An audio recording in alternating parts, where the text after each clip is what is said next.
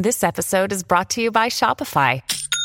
Forget the frustration of picking commerce platforms when you switch your business to Shopify, the global commerce platform that supercharges your selling wherever you sell. With Shopify, you'll harness the same intuitive features, trusted apps, and powerful analytics used by the world's leading brands. Sign up today for your $1 per month trial period at shopify.com/tech, all lowercase. That's shopify.com/tech.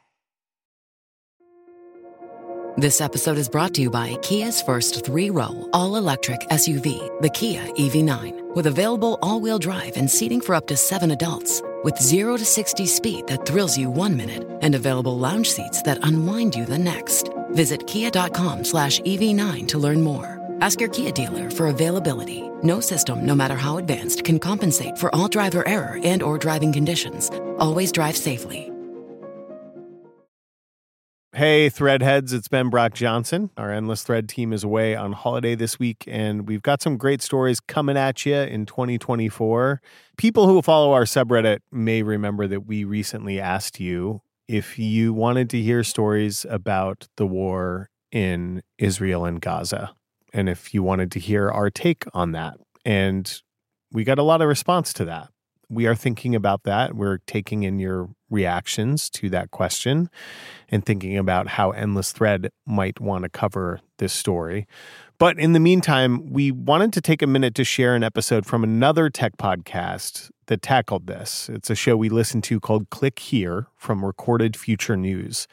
And it is hosted by Dina Temple-Raston, whose name might ring a bell if you listen to NPR. She was a longtime terrorism and investigations correspondent on NPR. Dina and the Click Here team put together an episode recently that looked at the communications problems in both Israel and Gaza shortly after Hamas launched deadly attacks on southern Israel and the war in Gaza began. Some 1,200 people died in the Hamas attacks on October 7th. 120 more are still being held hostage by Hamas. According to the Gaza Health Ministry, Israeli airstrikes have killed some 20,000 Palestinians. The fog of war has made it impossible to verify those numbers. What everyone seems to agree on is that the ability to communicate emotionally, politically, and even technologically is hobbling both sides. Today, our friends on the Click Here podcast bring us 2 stories from Israel and Gaza about bridging the information gap in the conflict. Here's Click Here's Dina Temple-Raston. Aras Calderon says Kibbutz Niroz, not far from the Gaza border, was such a beautiful place. Full of flower and peaceful place, just nearby Gaza. Always we had animals, rabbits, birds, cats, dogs. She was born there, spent some time away, and then returned 20 years ago and had 4 kids. Her youngest, Erez, is 12. He loved to ride horses. He loved to play football and ping pong. He loved computer like all children, you know. He loved to laugh. He laughed a lot. He had great humor. She sent us videos of him, one with the family, sending a greeting to someone. Hey, Rotem! And you can see him mugging for the camera. And then October 7th came. It's Saturday, normal Saturday, 6:30 in the morning. I wake up, 7 o'clock, 7:30, I start to hear them. I can hear Arab shouting and shooting and everywhere. Ta ta ta ta ta ta ta. A lot of noise is coming over. She ran to the safe room they have in the house, and the gunmen were right behind her. I can hear them behind my door. Ta ta ta ta ta, talking, Allah Akbar, ta ta ta ta ta, Arabic, you know. I used to love this language. I used to love it. Adas's daughter and son had been spending the night with their father. He lives less than a mile away. And Adas sent a text to her ex-husband to see if everyone was okay. And the last message I got from him, it was 8:30 in the morning. The terrorist is in our house. We jumped from the window. We hiding in the bushes. I said, oh no, oh my God, don't do that. Go back to the shelter immediately. But I don't think he saw this message. A short time later, she got a message from her son. He told me, Mom, be quiet, I love you. And then there was silence. Until just a few days later, when Hamas, which had been posting real-time videos of the attacks, posted this online. A short video clip of her son, Erez, the one who had texted her. Hamas had grabbed him in the chaos of that initial attack. It doesn't sound like much. It's the visuals that are supposed to shock you. It shows Erez being manhandled by an armed Hamas fighter. He looks tiny in this little black t-shirt, and the fighter is pulling him around by the shoulder. Adas knows that the video is out there, it's gone viral, but she won't watch it. I don't want to see my son, my small baby, helpless, so confused, so terrified. I don't want to see that. If you look at the video, Erez looks like he's trying to be brave. There's been no word since, and his sister and his dad have gone missing too. So Adas, like the members of hundreds of other Israeli families of the missing, has no idea where they are, or even if they're still alive. We don't have any information. We didn't get any information. Halfway across the country, in Tel Aviv, a woman named Karine Nahan was thinking about how distressing it must be for people like Adas, families missing loved ones with so little information to go on. And it turns out information is Karine's specialty. I'm a professor on my usually daily life. I'm a professor of politics of information. But she's more than just a professor. For much of this year, she's been focused on the protest movement that broke out in Israel back in the spring. She was one of the protest organizers. I'm one of the, I would say, prominent voices in Israel in civil society. People had taken to the streets to object to Prime Minister Benjamin Netanyahu's efforts to change the court system in Israel and to dismantle some of its democratic institutions. We've been protesting for the last 9 months, millions of people in Israel. So she already had a network ready to go.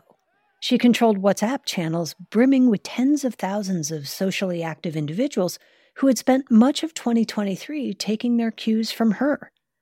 After the October 7th attack, she put a call out to the network of people she'd been working with, asking if they wanted to help with a different kind of grassroots campaign. She wanted them to help identify the thousands of people who were unaccounted for in the confusion after that initial attack. And my WhatsApp really exploded, really. The tech bros, academics, and ordinary citizens who had been marching in the streets with her for months immediately responded, though she made a point of saying that anyone who was willing to help was welcome.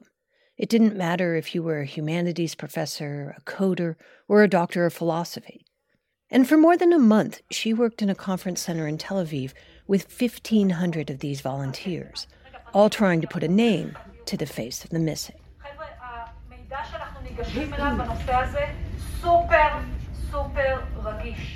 And they weren't alone. Other groups had recruited thousands of volunteers, and they were all working in the Expo Center on different projects related to the attacks. One was responsible on evacuating people. One was responsible on making sure that the soldiers get the right equipment. One was responsible on civilian equipment. In Karine's corner, the volunteers were fully focused on just identifying people who either were killed, survived, or were abducted during those initial attacks. And to do that, they needed to know who was in the area at the time. We didn't even know what the list is. We didn't know what we're talking about. Who knew who was exactly in the south? Who might have been near the border with Gaza? That would be like saying, how do you identify who went to Central Park on a Saturday? So they decided to ask the military. And we said, okay, they probably have the right list. And we started with their list, but very fast we found out that their list was with a lot of noise. Noise, in other words, not very helpful, not very accurate. And you have to understand, you can't make mistakes here because every person counts. It's not like you did a small mistake and you can continue. Now we have to start going one name after the other and start to understand what happened to each one of them. So they realized, we're going to have to compile a list of the missing ourselves. And since there was nothing reliable to build from, they decided, why don't we just go straight to the people themselves? So they created a website for families and friends to report someone was missing. So we created very fast, we created a website that started to get information from the public. And that was our strength, that we got a bottom-up kind of straight and live information from so many people around the country. So you were basically crowdsourcing. We started with crowdsourcing. So we had, if we had thinking about the sources of information, so we had, first of all, the public, which was our main strength at the beginning. One of the first problems they had to solve had to do with the giant music festival that was going on not far from the Gaza border. As many as 4,000 people were supposed to attend this rave in the desert. And it wasn't like a purely ticketed event. People were camping, milling in and out. So how do you figure out who was there? Karine and the team started cross-referencing names with festival organizers, with cities, and the network of nearby kibbutz to try winnowing down the list. Harvey ended up not going to the festival, Norman went in his place, that sort of thing. It was really crafting a kind of a picture from so many sources of information. It's really an investigative effort. And as they built that approximate list, they were also trying to gather all the available information they could about the status of those potential victims. They scoured videos taken at the festival, images online, which meant that a lot of the source photographs they were looking at were taken on the fly. These weren't images with 2 eyes and 2 ears or someone looking at the camera. These were blurry, maybe taken from the side or moving by quickly. So they had to find ways to decode those. And they ended up having people write algorithms that addressed those problems. They'd unblur photographs or rework facial recognition software so it could identify half a face. And then they started looking beyond faces to other clues. So, for example, we identify a person by the fabric of his underwear. We identified people by looking at their tattoos, by looking at their properties, at their unique properties of their body, and by that, identifying their face. So it's a flip, right? Usually you identify the face and then you identify the body, but here we did something opposite. And then they needed to cross-reference all the information they'd gathered on potential victims with videos Hamas had posted themselves. For example, 150 channels of Hamas in Facebook, TikTok, WhatsApp, Twitter, etc., to try to find out whether that person is found in any one of the videos with the terrorists. So it's really to start kind of assembling a portfolio, a kind of a dossier about each one of the people. That's what gave, our ability to understand the big picture and also the small picture. They'd get a name, try to identify all the pictures they could of that person, train facial recognition software on it, and then a human, one of the 1,500 people in the room who were on her team, would check it all. And if they found a match, they would pass that information to the authorities. And the fact that we were in one physical space, we refused to work on online spaces because everybody just walks between the tables and gets their solution. I call it a creative chaos. Creative chaos, she says. And I said, that we're not trying to do an optimization. We're trying to find the fastest and best solution. And that's actually, for example, how they were able to solve that blurry photo problem. Because with all those random people in one room, when they said, hey, they're blurry photographs, anybody know what to do? Some of the professors and scholars who were there actually had a solution. There were technologies that were developed in scholars' head. They were in compartments sitting in universities, but never were implemented. So you had this kind of a big bang, and after 110 hours, they were able to implement things that so far were in theory only. Between the social media feeds, the Hamas posts, the improvised technologies, and all of that people power, they ended up identifying just about everybody at the festival. This is the ultimate lesson of the machines can't do it alone. It needs a human. And you have to have interdisciplinary spaces. The challenges today are very interdisciplinary. It's not about technological people. It's really about having diverse groups. But in a way, the most improbable thing about it was that it was led by Karine Nohan at all. She'd even alluded to it during a bullhorn speech she gave to the volunteers when the project started. מה שאנחנו עושים פה. גם מבחינה אתית וגם מבחינה חוקית. אנחנו נמצאים בתקופת מלחמה. In normal times, she had told them, we wouldn't have the right to do even a tenth of what we're doing here, both ethically and legally. That's because this was a giant project of scraping the internet, a giant project to invade the privacy of thousands of people who, by no fault of their own, went missing on a terrible day in Israel. And that's the kind of project that went against everything Karine stood for. One of the things that you said was, in normal times, we wouldn't have the right to do even a tenth of what we're doing here. What did you mean? I established the digital right movement and I established Privacy Israel. Privacy Israel. It's a kind of digital rights group. So I'm the one who's all the time complaining, even appealing to the High Justice Court for breaching privacy. But she said this was different.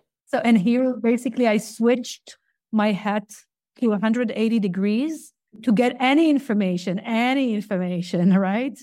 About those people, right? We were in a situation where this is a disaster. And so you pass, for me, it was passing a red kind of line that before I didn't cross. Yeah, it was obvious that we need to do that. We talked to Karine just a day after she said they decided to shutter the war room. They did what they had come to do, she said. We're still missing between 40 to 100 people. 40 to 100 cases they're still working on. And we're working, online on particular cases, but it's time to close it because when we created this war room, we didn't create it for the structure of the war room. We created it basically to have a goal to accomplish that goal. So we accomplished it, I think. I asked her if the team had worked on the Calderon case, whether they had tracked down more information on what had happened to Erez or his sister or his dad. At the Calderon family.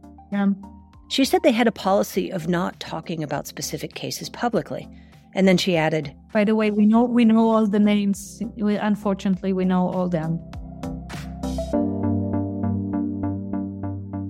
Adas Calderon's 2 children were among the 100 or so hostages Hamas has since released. Their father is still being held captive. When we come back, a grassroots campaign that is fixing a very different but very big problem on the other side of the conflict, in Gaza.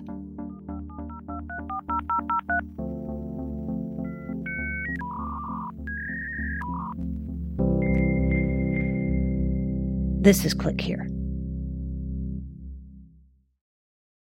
The world's clean energy future relies on ancient elements still in the ground. Without mining, there will not be a clean energy transition. But pulling them out of the ground comes at an environmental and human cost. Mining is intrusive, but the results are the building blocks for products that we use every single day. I'm Meghna Chakrabarti. Join me on Point for Elements of Energy, Mining for a Green Future. 5 special episodes. Listen and follow On Point wherever you get your podcasts.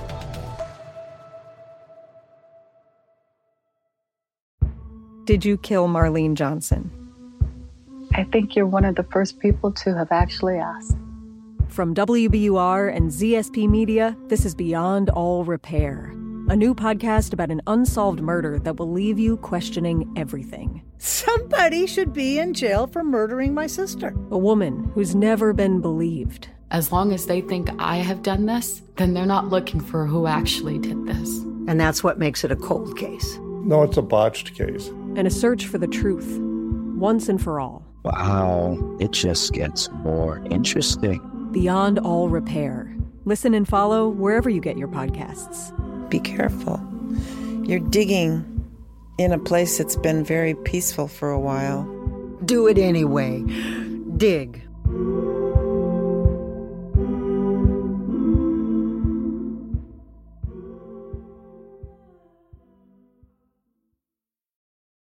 This is Endless Thread. I'm Ben Brock Johnson, and today we are bringing you a pair of stories from our friends at the Click Here podcast. They've reported on how factions are wielding technology to their advantage in the war between Israel and Hamas.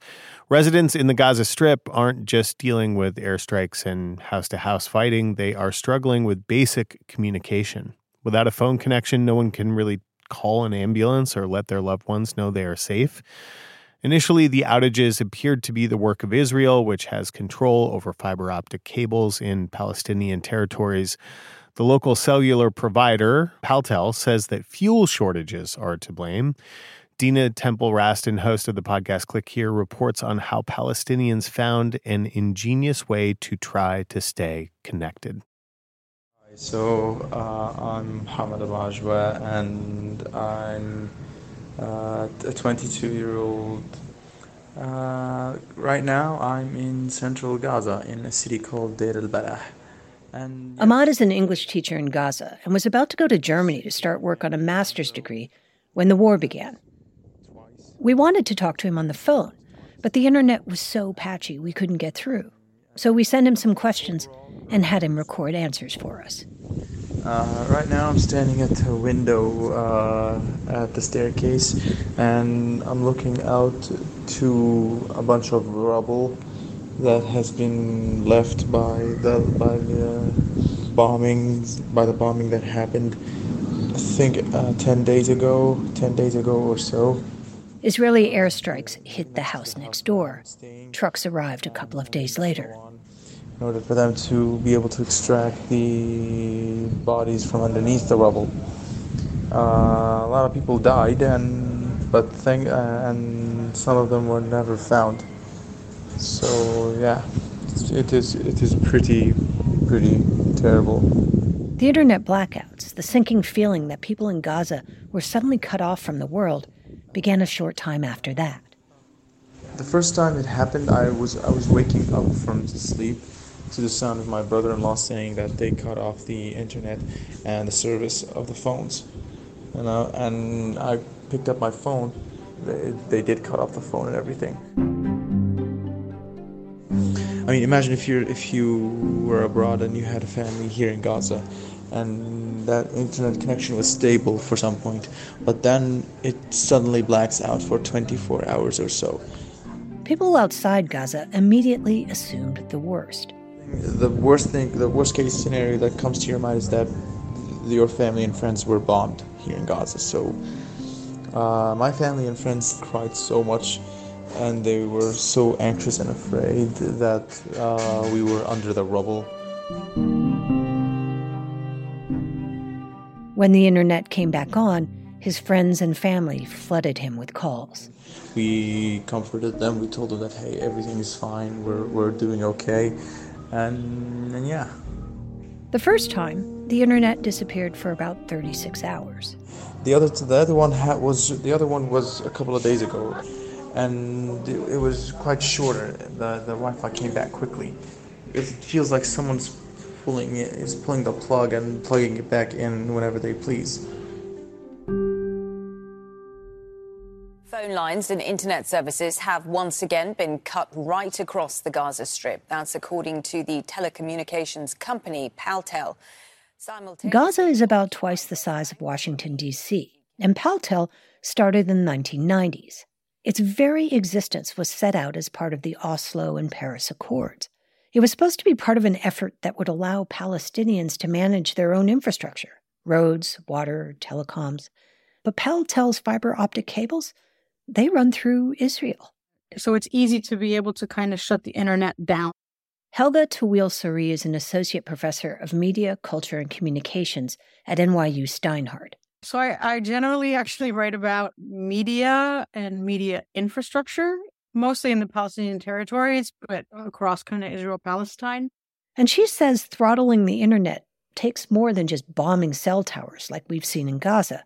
She says internet outages could not just be caused by some sort of collateral damage, like getting caught in the war. There has been bombing of cell towers for sure, but that in and of itself is not enough to just shut down in the way that we saw. That requires the metaphorical flip of a switch. It is a purposeful kind of shutting off. That said, even when the internet is not being intentionally turned off, even at the best of times, connectivity in Gaza is patchy. And that has more to do with the technology itself. So Palestinian providers are still functioning on a network that was initially able to sustain about 200, maybe 300,000 cellular users on a 2G network. Today you have obviously sort of a million more users, but they're still operating on that same kind of infrastructure.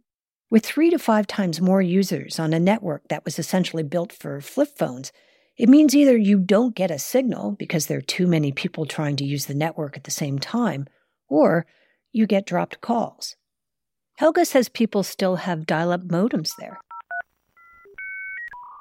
But she says those issues don't change the fact that turning off the internet, even when the internet isn't great to begin with, has a huge impact.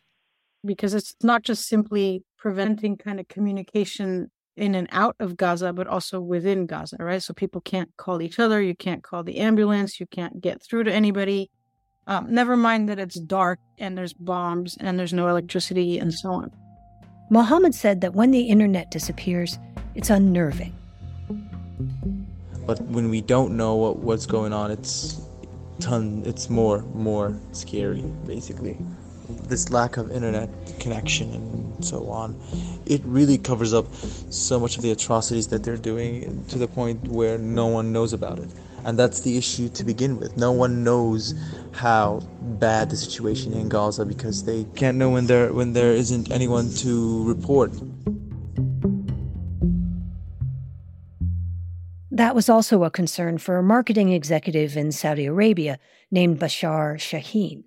I'm a Jordanian that comes from Palestinian origins. He was watching events unfold in Gaza, the bombings, the internet blackouts, and he thought there must be something he could do. Bashar already had a bit of a history organizing people. I had created the translators movement in the Gaza war of 2021, which I collected more than 300 people that speaks all the languages of the world to reveal the truth to the world. As he was trying to think about solutions for the communications issues in Gaza, he saw some people floating one particular idea. People were posting that they should get Starlink into Gaza. That's Elon Musk's satellite network that has been working so well in Ukraine. But Bashar didn't think that would be an option. And I saw that and I tweeted about it. I said, listen, guys, this is impossible to be happening right now because Gaza is closed. Nobody is allowed to enter. Nobody is allowed to go out of it. So the Starlink thing won't happen. So he started to look for other things. And he's not a techie guy, but he thought about this one technology you may not even know exists, an eSIM. It's been around since 2016, but it's only become popular in the last couple of years. Like a regular SIM card, it holds your phone number and your account information. But to install it, you don't need to go to a store. You just need to scan a QR code with your smartphone. And what it does is it essentially turns your non-functioning PalTel phone into a phone that can now connect to a different network. It'll roam for one that is online and then use that one instead. So the people closer to the northern part of Gaza, they connect to the Israeli towers, the cellular towers, and the people closer to Rafah, which is in the south, they connect to the Egyptian towers. And they're pretty cheap. You can get one that lasts for a week for about $5, or a higher-end one with more connectivity and more time for about $30. And I'll be completely honest, I didn't know that the eSIMs initiative would work, so I took a leap of faith. So Bashar tweeted out his plan and asked if there was anyone in Gaza who wanted him to send them a couple of eSIMs. The next morning, his social media account was filled with barcodes for eSIMs that he could send to Gaza. And when the people knew that one actually worked, they started sending me tens. Then it turned to hundreds. Then it turned to thousands. So we couldn't keep up with the numbers. A little more than a week into the project, he has more messages in his inbox than he has time to reply to. At least 800 messages in it. So we're sending thousands, and the people actually found my account on Instagram, so they decided to flood me there. So they're now sending me on Instagram, they're sending me on Twitter. At first, he was just sending them to journalists and emergency medical personnel. Now he says anyone who asks can get one.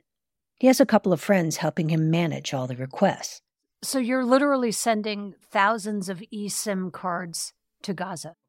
It was just an idea that came up, and I'm really glad that it came up. It helped a lot. There was a lot of messages of people thanking us. Thanking him for giving them back their voice and their connection to the rest of the world. There was a lot of emotional messages telling us that this eSIM might have provided us with the one last call to call our loved ones outside of Gaza and just to tell them goodbye. It's not a perfect solution. We spoke to half a dozen people in central Gaza who said they were too far away from working networks in Egypt or Israel for the eSIMs to work. But in a time of war, when everything seems so unsure, just being able to hear a familiar voice on the other end of the phone can be a welcome lifeline.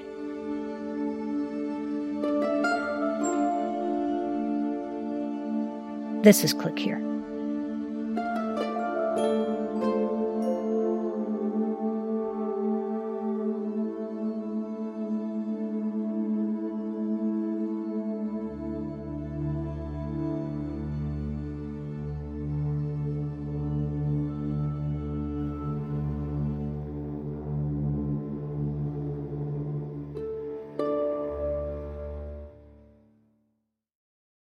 That was Dina Temple-Raston in the show Click Here, a cyber and intelligence podcast from Recorded Future News. They drop new episodes every Tuesday, and if you want to hear more, check them out wherever you get your podcasts. I'm Ben Brock Johnson, and that's it from me and us for now. We'll have some more things dropping in your feed, and we'll see you in the new year.